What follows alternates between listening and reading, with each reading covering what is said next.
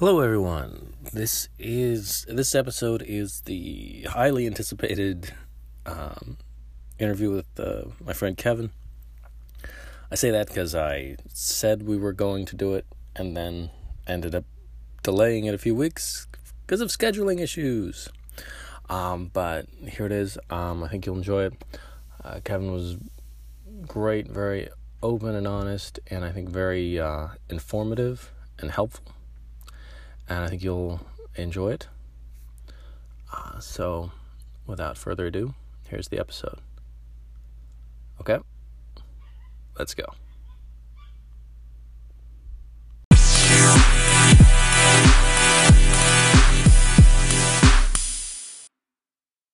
Hello, everyone. This is the podcast. The story is actually somebody else. I have a guest with me today, Kevin Schofield. Hello. Kevin, how you doing, Kevin? Good. I'm doing good. Good. Glad to be here. What we have today is now Kevin is not a perfect stranger that I just jumped on Craigslist or some odd website and said, "You, sir, let's record a podcast." I've known him for, I want to say it's been a good 9 years. Probably more than that. Wow. I mean, I want to say we met in 2000, maybe 2008. Okay. Was it 2008 or 2000? It was either 08 or 09. Yeah. So a good, if not a decade, pretty close to it. Close to it. Yeah. So we've been friends for a while, and you've made me aware of certain issues and things and stories that you'd like to talk about. So I figure that you actually did the proactive work and contacted me and said, "Hey, yeah, I want to talk about." So I'd love to hear your story. All right. Well, I guess I'll begin with, so I'm an actor, and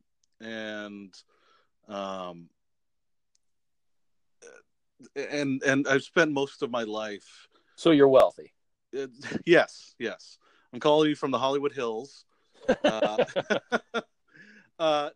unfortunately not. But I've spent most of my life in a profession that requires getting into the shoes of other people, and doing a lot of things that most people would consider frightening or would drive up their sense of anxiety and fear. Speaking in front of people, let alone running around, sometimes acting like a fool, other times acting, like in strange ways in front of a whole bunch of people who are going to judge you on whether that was good or not. Right. So you develop a pretty tough skin when you try anyway. Sometimes you develop a version of it.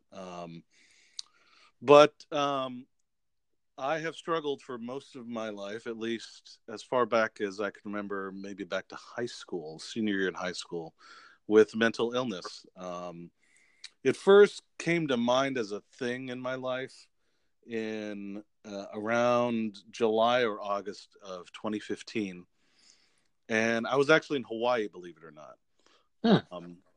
Which is, I mean, if you're going to have a mental breakdown, I mean, usually people have a mental breakdown somewhere else and then they go to Hawaii or like something like that to kind of unwind.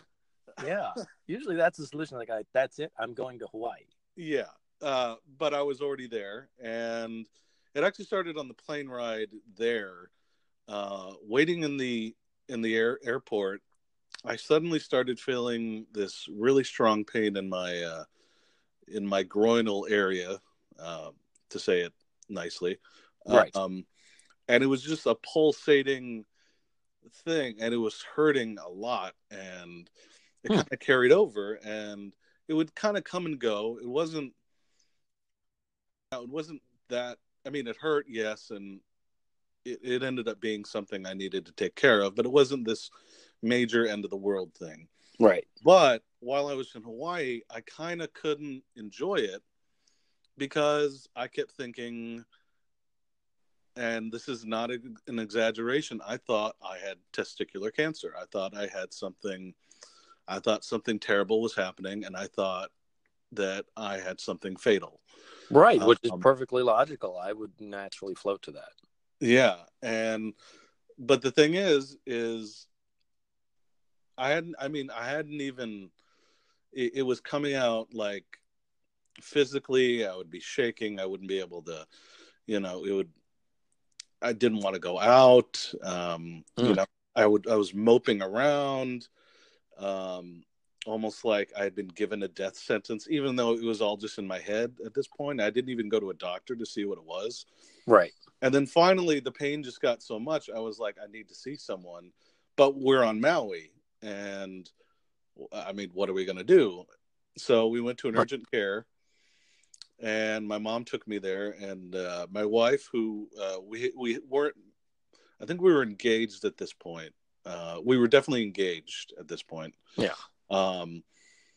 She was with me, and so the two of them took me to this place, and they basically did all these tests on me, and they said it was just some sort of internal infection, just a benign thing that occurs from here and there. They gave me some medicine to try out and said, just talk to your doctor when you get home. The medicine was just for pain. That was it. They said it's usually something that just will pass naturally, and just talk to your doctor when you get home and you'll be fine. And then all of a sudden I was good. I was on top of the world. And my mom, and when we were done, we went to the pharmacy, we got my medication, and on the way back to our car, my mom kind of pulled me aside and said, "You're about to get married. You need to clear this up. Okay. You were freaking out just like your father." And my dad does this a lot too. And it really kind of drives the family kind of not crazy, but he's a very pessimistic person. And I mean, he's at the age now where like he could possibly get something that is like life threatening because, he's an older age. Mm-hmm. Yeah. But he assumes like everything is doom and gloom. And it's usually me and my mom trying to cheer him up and tell him like, no, it's nothing. And it's not like a huge thing. It's just kind of almost like a pet peeve. Yeah. But she was like she kind of looked at me like, you're doing what he's doing, but worse. So go home and get help, because you're about to get married, and this is no way to start a marriage, is by not burdening, but like having something that you haven't looked into and burdening your future wife with that right from the beginning. Right. Yeah. Doing what you can to not add, any more tension to your life together. Absolutely. Naturally comes. Absolutely. And it was, my mom had never really been upfront with me about stuff like that before. And it was a definite kind of like, oh, I guess this is serious. And I didn't think I was acting terribly out of the ordinary. This is just stuff I've always done. I've always felt this way about things. I've always assumed the worst. And I just thought it was normal. And I thought the feelings I had, the physical feelings that came along with it, were normal. But I mean, I went when we got home, I went to my doctor to see about the issue. And while I was there, I asked him to refer me to someone to talk to. And I got referred to a therapist, and I started talking to them, and they basically asked me all these questions. And then at the end, they said, basically, from what you're telling me, you have a multitude of things. You have generalized anxiety disorder and a type of depression that is known as dysthymia. Although now it's more known as persistent depressive disorder. Well, good, because I think I can spell that. I couldn't spell it. Yeah.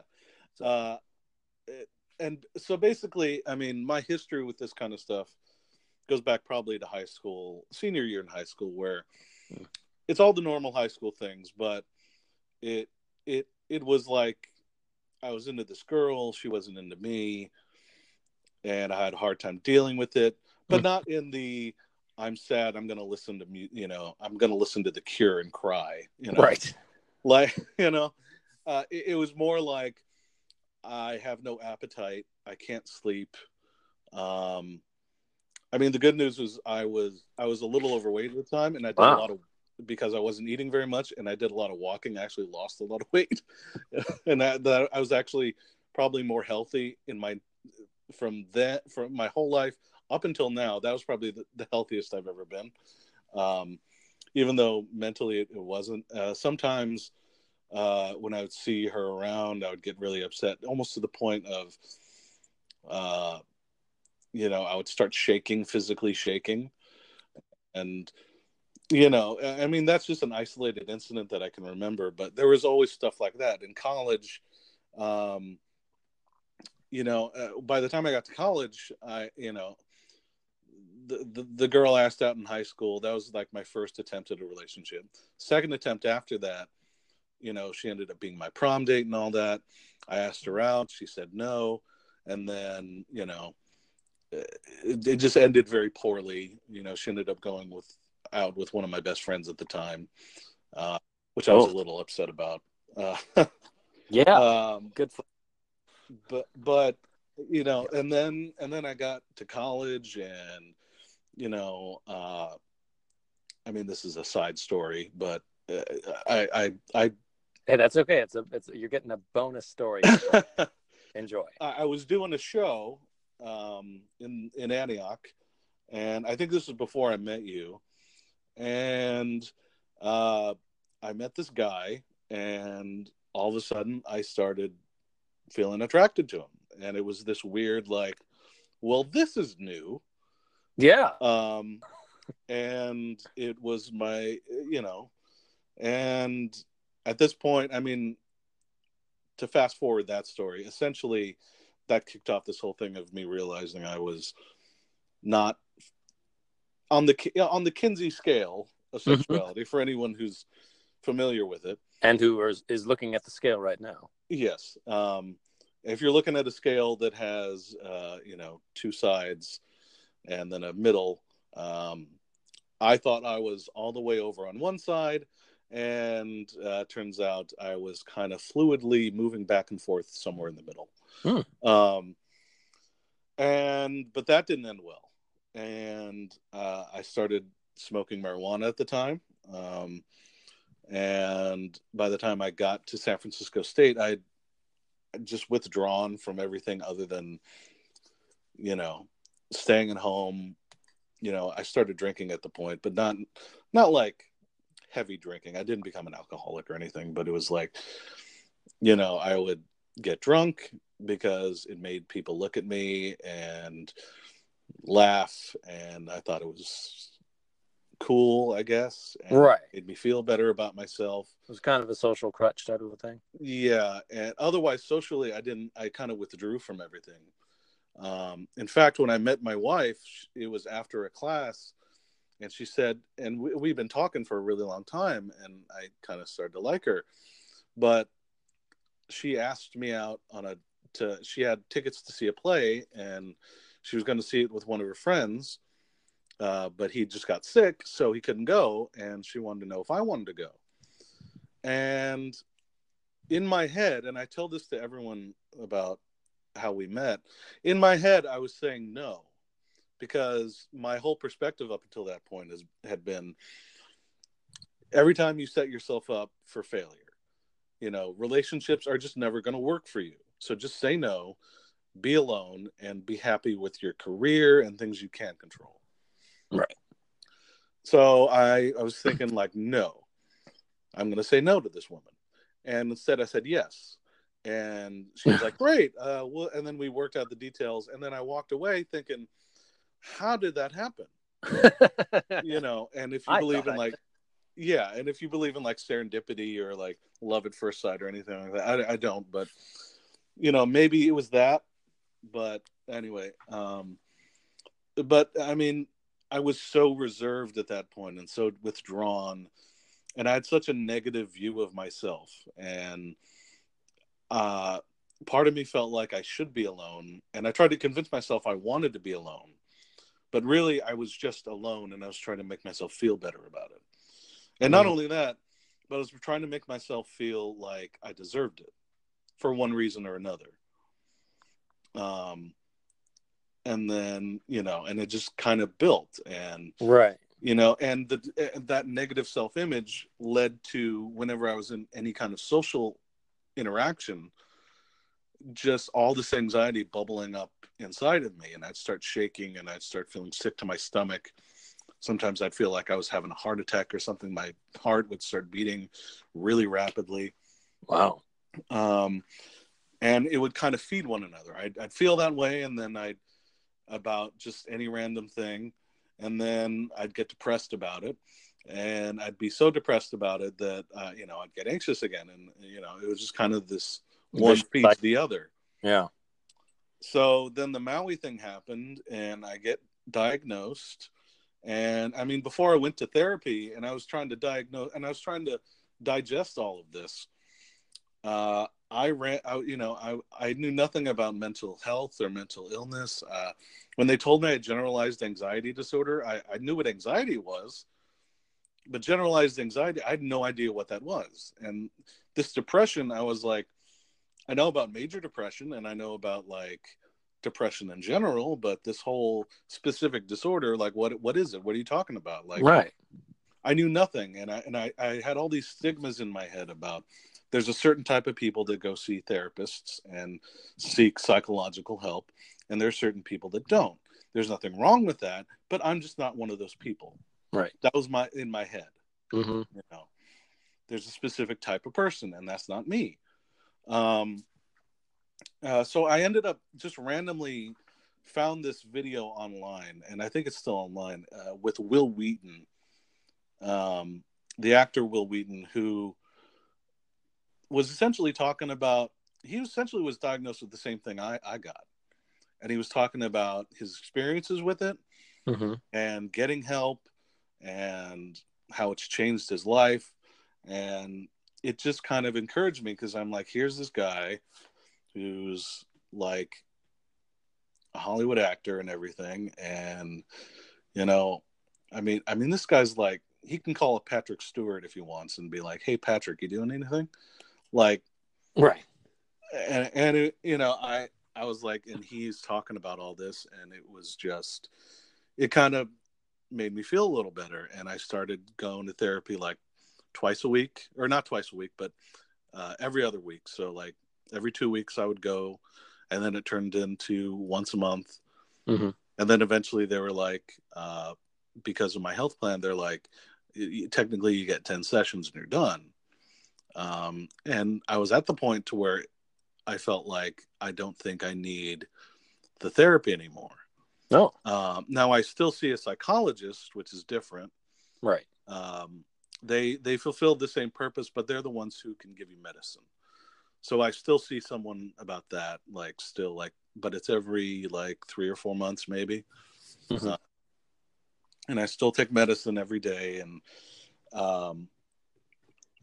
And so, I mean, if I can back up because I know some people are listening and they're like, and I've said generalized anxiety disorder, I've said depression, and I haven't really explained exactly what they are.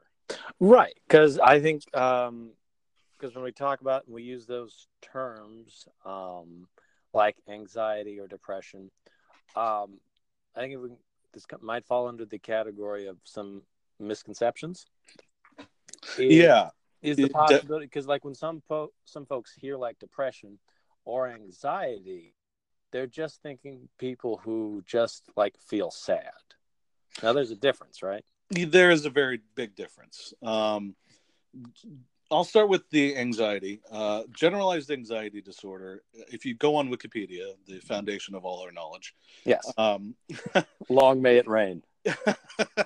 Absolutely. It describes it as excessive, uncontrollable, and often irrational worry interfering with the daily functioning. Now, unfortunately, we don't have a word stronger than worry. because it sounds very benign and kind of like, not that bad. It sounds like you're afraid you're not going to make your plane. Yeah. That's what worries. It's like, oh, you know what? I might not make this connection. Yeah. But essentially what it is, and it sometimes, at least with me, can have like a snowball effect where like, um, you know, I mean, the example I used before, but in a different context, is like, um, I was at my job, let's say, and I have a little thing, and my back starts hurting. Mm-hmm. Well, that happens, backs hurt, but then it just every day my back hurts, and it's like, why is this pain not going away? And then what happens is I start thinking, well, it keeps hurting because I'm overweight and I'm doing this job, and so I'm putting all this pressure on my back, and putting all this pressure on my back probably means that something's wrong because it's not getting better even when I rest. So that means I have some kind of disorder, probably cancer. Um, just like that cancer in the movie 50-50. I saw that movie, and in it, he found out he had cancer because they did something, because he hurt his back, and it was this little thing in his spine that turned out to be a fatal cancer. That's the cancer I have. I have cancer now. Wow. I'm 30 years old, and I'm gonna die, and I still haven't done anything. And what am I going to tell my wife? We have all these plans. How am I going to say goodbye? That's kind of what the anxiety is. It's So there's a big difference. So from yeah, anxiety is I feel sad, as opposed to my back hurts, and then the anxiety kind of causes you to spiral to think I've got the Joseph Gordon-Levitt from 50-50 cancer. yeah. It's completely irrational to think that you would have that type of cancer because you hurt your back. The possibility is just you're doing work every single day involving your back, and you heard it once, but you kept going back to work and doing the same job, so you're not giving your back time to heal. That's why it keeps hurting. Like, it's not that you have cancer. But the thing about mental illness is it kind of gets you in a state where you convince yourself that the worst is possible. You convince yourself that what you're worrying about, that there are facts. You cherry pick things here and there to convince yourself that it's true. Mm-hmm. Now, I mean, there are other different anxiety disorders like panic disorder, where it's just a sudden onset feeling of, well, essentially panic. And I've had a few panic attacks since getting help and all that. And those are basically suddenly everything's going too fast. Your mind can't think, and your heart starts beating too quickly, and you feel like you can't breathe, and maybe you're having a heart attack. It's not fun. No. As opposed to the other fun mental illnesses. Right. And because I've seen some guys that are screaming on the corner. I think they're having a blast. I think they're having a lot of fun. Right. With their signs and colorful outfits. Right. Not having a hard time at all. Yeah. Right. And the other key about the anxiety thing is that it interferes, like, so that, yeah, sometimes you just will stop eating, which is not good. Sometimes you'll stop sleeping, or sometimes you'll sleep too much. You'll just stay in bed all day. You'll miss work, and it'll be like, well, who cares? Right. And it interferes with your normal functioning day to day. And sometimes it comes and goes. Sometimes it just lasts.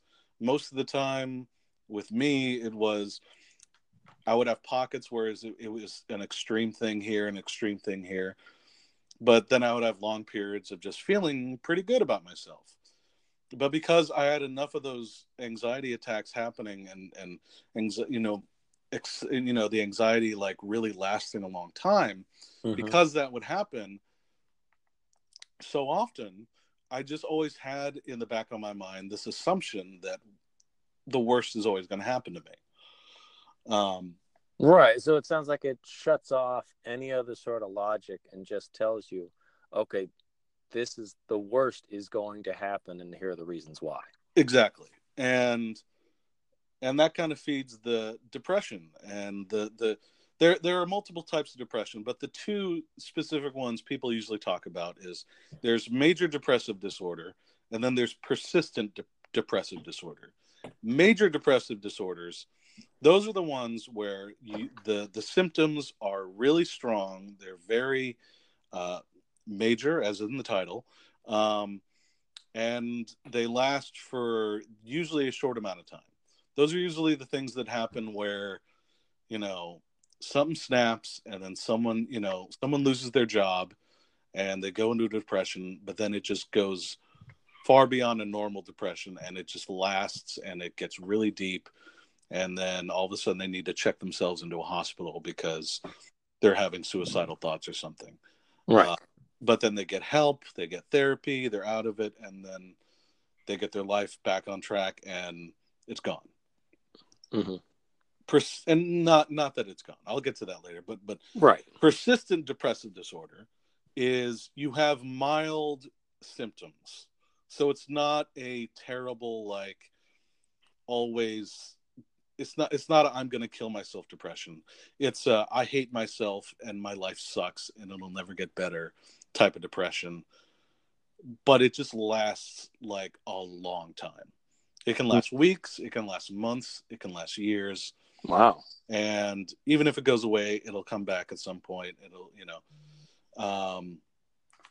I mean, I actually have in my notes here from an actual psychology book. So this comes from the actual psychology textbook. Okay, we're getting usually, good. So we graduated from Wikipedia to a textbook. Okay. Thanks for getting depression for the persistent depression. It occurs nearly every day for at least 2 years. That's the normal, and you could be double diagnosed also. So you can have the persistent depression, where it's minor feelings of depression, but just like every day of your life. And then all of a sudden you get hit with major depression, like, you hate your job, you hate where you're living, and you hate yourself. But you're making it work, so, I mean, whatever. Life sucks, my life sucks, whatever. And then all of a sudden you lose that job and you lose that apartment. Now you have that depression, but now you're hit with the major depression, and now it's like that's when it gets really dangerous. I mean, any kind of depression is dangerous, but there are varying degrees, and even in like my anxiety disorder and my depression with someone else who has the exact same diagnosis is completely different from theirs, and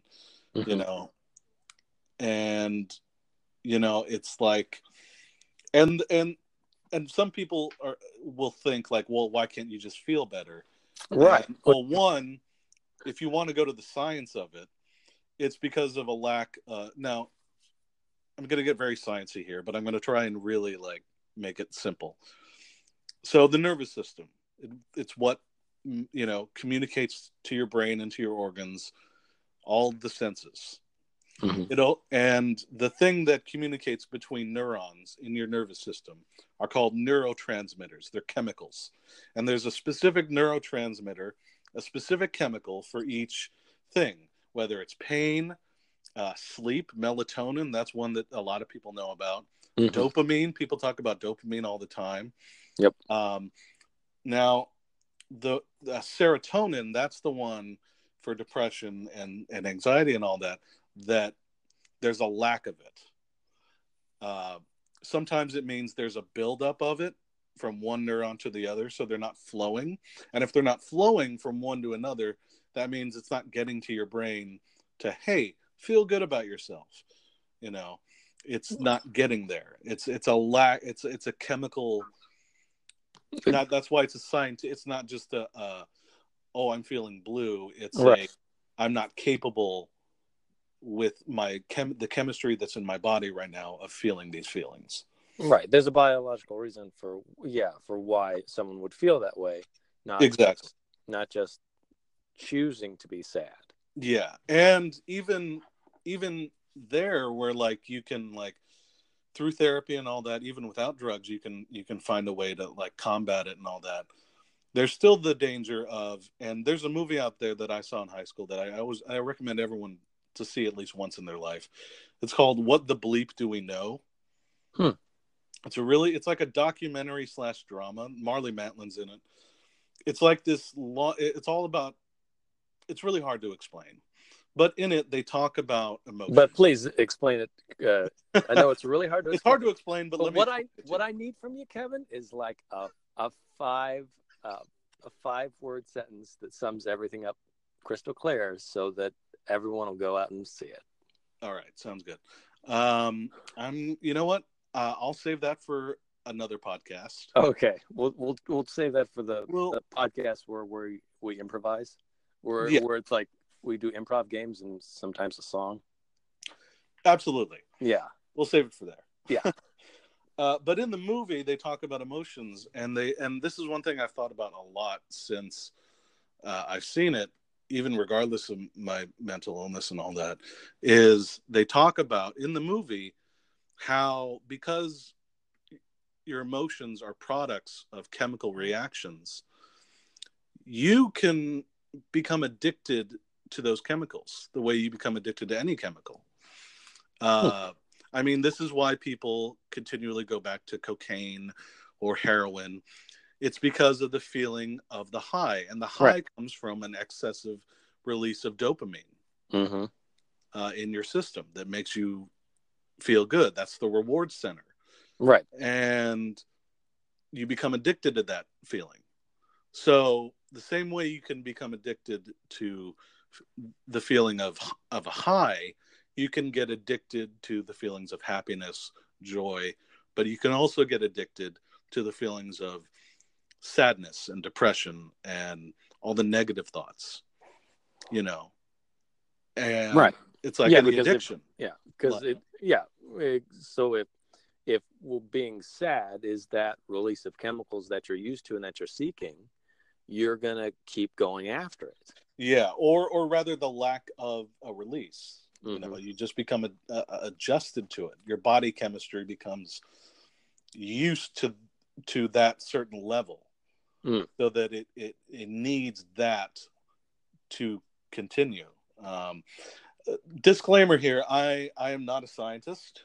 If anything, if there is a scientist who's listening to this and is like, "That's all wrong," do me a favor. Write your comments out very legibly. Yeah, they can actually they can also if they're on the Anchor app, they can actually send me a voicemail and to say, hey, this is what I thought. So. Absolutely. So do that, or take your feelings, write them down on a piece of paper, and keep it to yourself, please. No, right. But unless I can use it for podcast content, then we don't want it. We don't want it. No. Right. But I mean, I don't claim to be an expert, and there might be some things wrong here and there, but the thing, I mean, the thing I really want to get to that was kind of the main point, other than sharing my story here, was, since I've gotten therapy, it seems like that's kind of the end of the story. I've gotten therapy. I'm in a good place. I got married. I'm in a good place. Everything's good. I have a good kind of safety system around me to help me out. I'm taking my medicine all the time, and things are good. I'm aware of the problem now, so I can stop it before it becomes a problem, right? Yeah. Yeah. That sounds well. In August of 2017, and I haven't even told you this, and I haven't told anyone this other than my wife. At the time, we, through a bunch of things I don't want to get into, we found ourselves essentially homeless. We were moving out of the place we were living in to go into and move into another place. We'd set the move out date, but the move in date kind of kept shifting. And then eventually came to, we were moving out and we couldn't move into the place we were moving into. Oh no. So we had, for like a month and a half, we had to stay in hotels. And some friends let us crash there for like a week. And then we finally got into our place. But while we were staying in the hotels, I was starting a new job. I had left JCPenney, which is where I used to work at.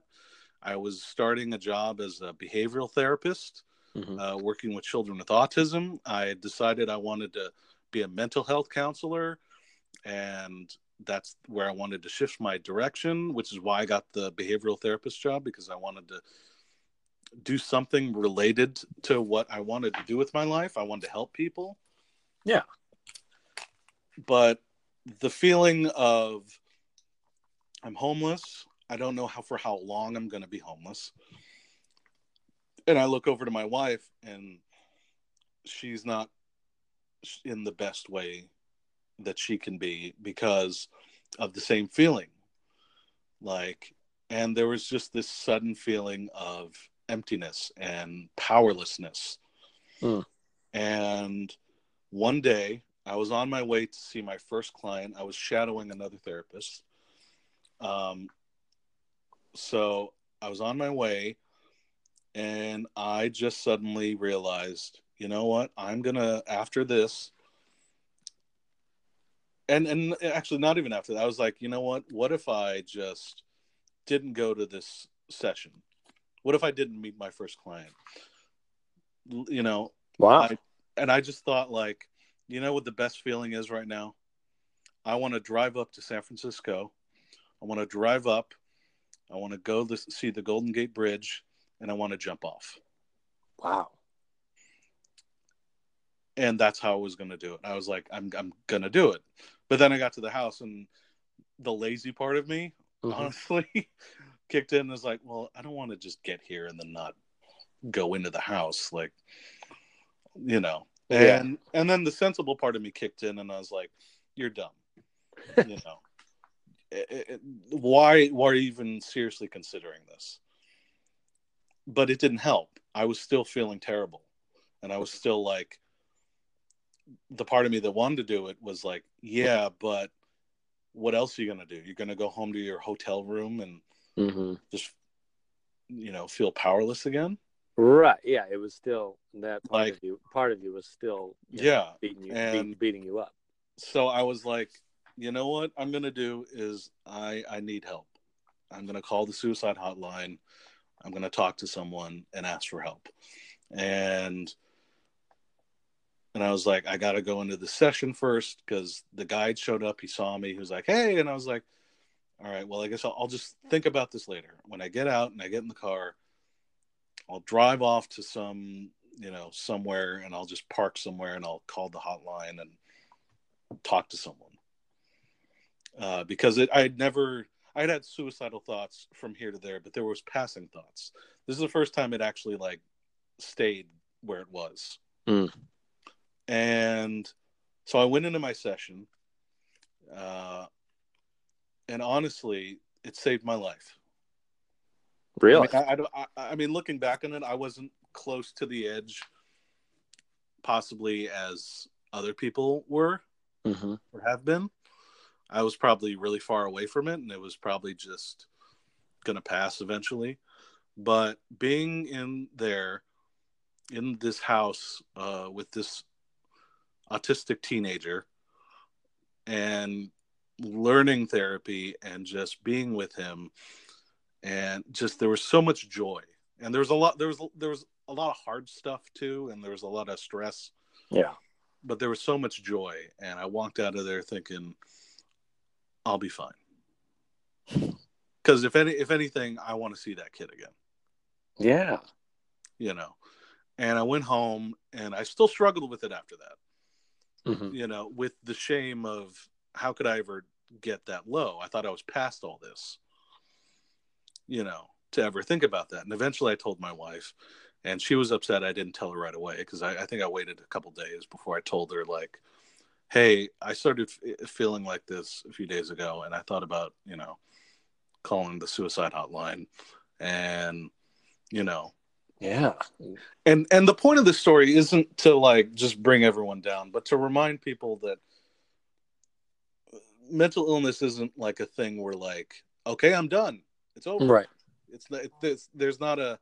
In the same way, you can't get cured from an addiction. So you Right. can't get cured, so to speak. You can get help, and you could live a normal life to where it seems like you don't have it, but it's always there. It's always like crouching in wait. Right. There's always an ongoing battle. Yeah, like Anthony Bourdain, who just recently passed away, killed himself. I was listening to a podcast and they were talking about him. He said, when his daughter was born, I have something to live for now. Like he loved his daughter. Mm-hmm. And, that was years ago. And he was probably in a good place for a very long time. Yeah. But for like a second, he wasn't. And then he killed himself. Chester Bennington, lead singer of Linkin Park. That one hit me really hard. Yeah. Because, I was kind of having baby fever in my own personal life. And I'd found out he had like, I think 3 or 4 kids or something like that. Wow. And his wife released a video of the night before he killed himself, or the night of, like before he did it. He's like doing something silly with his kids and his family, and they're all laughing. He's laughing. And it was to remind people, like, it can literally happen to anyone, and you just don't know. Mm-hmm. And that's the problem with it, is you don't... It's one thing to put out, like, call this hotline, get help. But a large chunk of the time, if the person doesn't want help, they're not gonna go get it. Right. And so it's just about encouraging people to get over that hump. Because you literally have nothing to lose. Because you already think that anyway. You already think you have nothing to lose, which is why you're in that state to begin with. Just take the extra step. Odds, the worst thing that can happen to you is it doesn't work, in which case it doesn't really change how you feel. But I guarantee you that's not how you feel. Exactly. Yeah. Yeah. Unfortunately, yeah. With the, which kind of applies to a lot of things. We'd avoid big messes if we would just ask for help. Absolutely. But for one reason or another, when we don't ask for help, we just bigger mess. Yeah. And there's sort of this stigma around help of like you're weak. Oh, you need to see a therapist. Oh, well, you must be weak. Yeah. And then there's also the stigma around like having the thoughts in the first place. And this is what's dangerous, is you have thoughts of suicide and then you feel shamed that you have those thoughts, because whenever people talk about suicide, they say that person was selfish. So you convince yourself, I'm a selfish person, I'm a terrible person for having these thoughts, and then it feeds your own feeling of lack of self-worth, is that I'm a terrible person because I've had these selfish thoughts, so I'm a terrible person and I'm going to kill myself. That's the kind of cycle that can take hold. And the reality, what I wish we would stop calling people selfish is, and I get the attitude, I get what people are trying to say. Right, because they're selfish. Right, because because what they do affects more than just them. Exactly. Trickles down to their spouses, to their kids. Exactly. So we can see that side of it, but there's more going on. There's more going on to it, because in the mind of the person who's killing themselves, it's removing the burden of having to care for someone who can't care for themselves. Almost in the way that like an elderly person, or like someone who like has I won't use elderly, someone who has a really old dog who's very sick and has all these problems, and you have to spend all this money. When they finally pass away, there's the sadness of, my dog passed away, my best friend passed away, but then also the relief of, well, at least I don't have to see them in that pain anymore. At least I don't have the burden of having to buy all these pills and buy all these things and spend so much of my time making sure they're okay. I can actually have time for myself. That's in a lot of minds of people who attempt or succeed. That's what they're thinking. Right. It's the pain of losing this person will be temporary, but eventually in the long run, their lives are going to be a lot better without me. Right. And I'd rather they have a good life because I can't seem to have a good life myself. Right. Which is unfortunate because it's certainly not the truth. It's not the truth at all. And that's the thing that sucks about, and I say, I've said it a couple of times and I put it on Facebook too, like depression, mental illness, it doesn't care about logic. It doesn't care about what kind of job you have. It doesn't care about the family you have.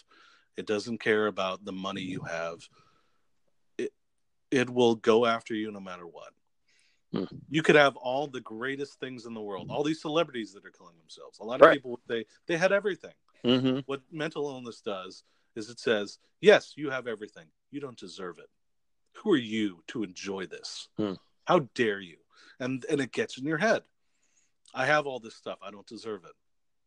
There are all these people suffering, and I'm the asshole up here who hasn't earned it, hasn't earned this happiness that I have in my life. Instead of just accepting that it's a gift, everyone's suffering on one point or another. Just be glad for the happiness that you have. There's no need to feel like you haven't earned it, Right. And so, I mean, we've been going on for a while here, so that's my story. I'm changing careers. As I said at the beginning, I'm an actor. I will always be an actor, and I will always try and act, but I've decided essentially, because I realized all these feelings in me go back a while. Like I said, back to senior year in high school, and then they just worse. If I just had the guts to just say, like, let me talk to someone about my life. Like, not even I think I have a mental illness. Just like, I'm not in a very happy place in my life. Maybe I can talk to someone and I can feel better. Then they would have said, well, you know what? Here's why you don't feel good, because of this, this, and this. And then, how much of my life would I have been spared, that pain? Yeah. How much time did I waste? And I was like, I want to help someone. I want to make sure that they don't waste 10 years of their life, needlessly in pain because they choose to, keep it to themselves. Yeah. Toughen up. Right. Right. Which is, I guess, is the only possible upside I can see to you not addressing the issue earlier is that you have a history to go on to say, hey, I've been where you've been. Yeah. And so I'm going to leave here with two things. There is, for anyone listening, if you've made it this far, understand no one knows exactly the kind of pain you're going through specifically. But there are so many people out there who have been through things where they felt the same sense of powerlessness and helplessness that you felt. Maybe not for the same reasons and maybe not at the same volume, but they felt it. And they know they can help you. And the National Suicide Lifeline, it's now the National Suicide Lifeline. It used to be called the Hotline, but I guess they changed it to Lifeline because it sounds better. Yeah, that does sound more compassionate. Yeah. Hotline. Although I had no problem with Hotline, but because Lifeline just makes me think of Who Wants to Be a Millionaire. Oh, yeah, that's true. Whereas Hotline, doesn't that sound like call it in? Yeah. Call in now and, you'll get a free set of steak knives. Or yeah, like a $500 value, absolutely free. But the number for that is 1-800-273-8255. And if you don't feel like calling someone on the phone, they're also available online You can chat. You can do the exact same thing at suicidepreventionlifeline.org. There's a chat room. You can get in. You can talk with someone. There are resources you can use and talk to someone. Trust me, it can save your life. Also, if you're in a really bad space and like, if you got the knife in your hand, if you're at the bridge, if wherever, just call 911. You know, even if you're just thinking about it and it's like, I'm going to go do it, call 911. Those operators will talk you through it. Yeah. You know, and also the National Alliance on Mental Illness, or NAMI, NAMI.org. There's a lot of resources for every type of mental illness, bipolar disorder, persistent depressive disorder, personality disorders, you know, all the different kinds of things. And they got some really good information, a lot of facts for anyone who needs it. And then also just for things that will pop up, follow there are two organizations I'd say to follow. One is To Write Love on Her Arms, which is they have a long history of handling depression and also addiction, mainly like addiction and depression and stuff. They have some cool merchandise. A lot of it goes to programs. If you buy them, they have like T-shirts and things like that. The proceeds go to help organizations that help people in those troubles. They also frequently post some really cool stories and facts and just things that will like brighten your day up or give you some insight. The other one is also Project Semicolon. If you've seen anyone with a semicolon tattoo or an image of a semicolon, essentially the idea is Project Semicolon started it as a symbol of in a story, and bring it all back to the story idea. In a story, when a writer wants a sentence to end, he puts a period. But a semicolon, the writer puts in a semicolon because they could have ended the sentence, but they decided to keep going anyway. And that's the idea of the semicolon. Oh, wow. Project Semicolon. They also have an app now for anyone who's a suicide survivor or has been close, or, you know, they have all kinds of stuff on there to help at any time. It's not a substitute for therapy. And none of these things are really a substitute for therapy. At the end of the day, the best thing is to just go to therapy.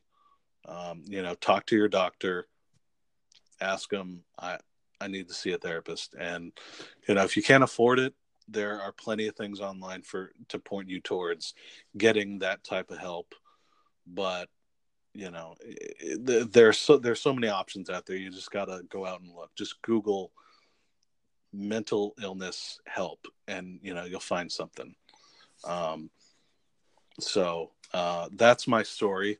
It's very long, but a good one though, and I appreciate you sharing it. It's quite I really appreciate your honesty, and really incredible how you not only addressed the issue in your life, but you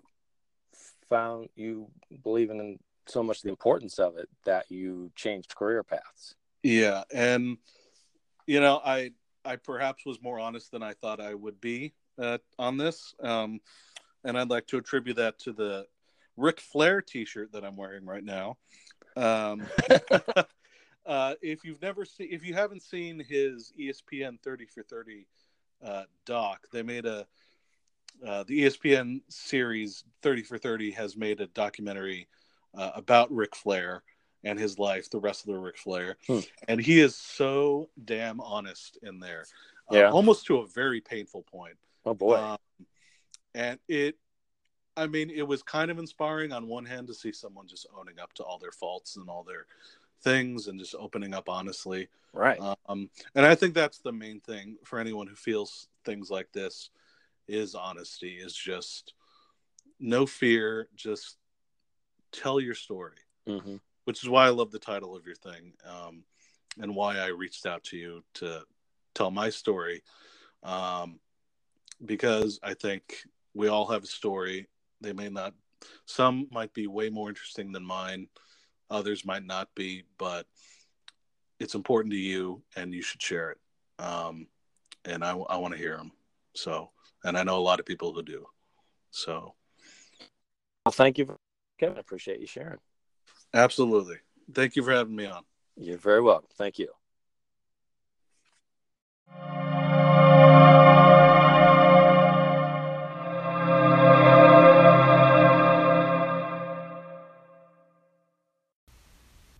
Well, that was the episode. I hope everyone enjoyed it.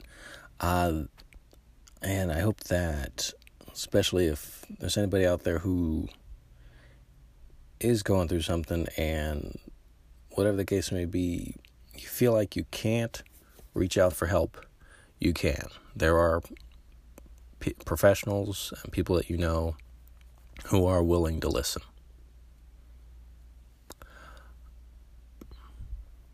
And I also want to thank Kevin for being so helpful and open and honest. I really think he did a great job. Okay? Here's what's happening next time.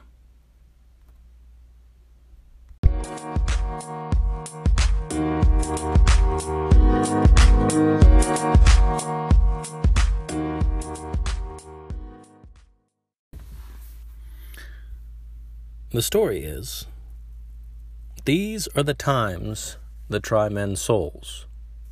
We're going to be looking at that famous phrase by Thomas Paine and how that may or may not relate to today. That's next time.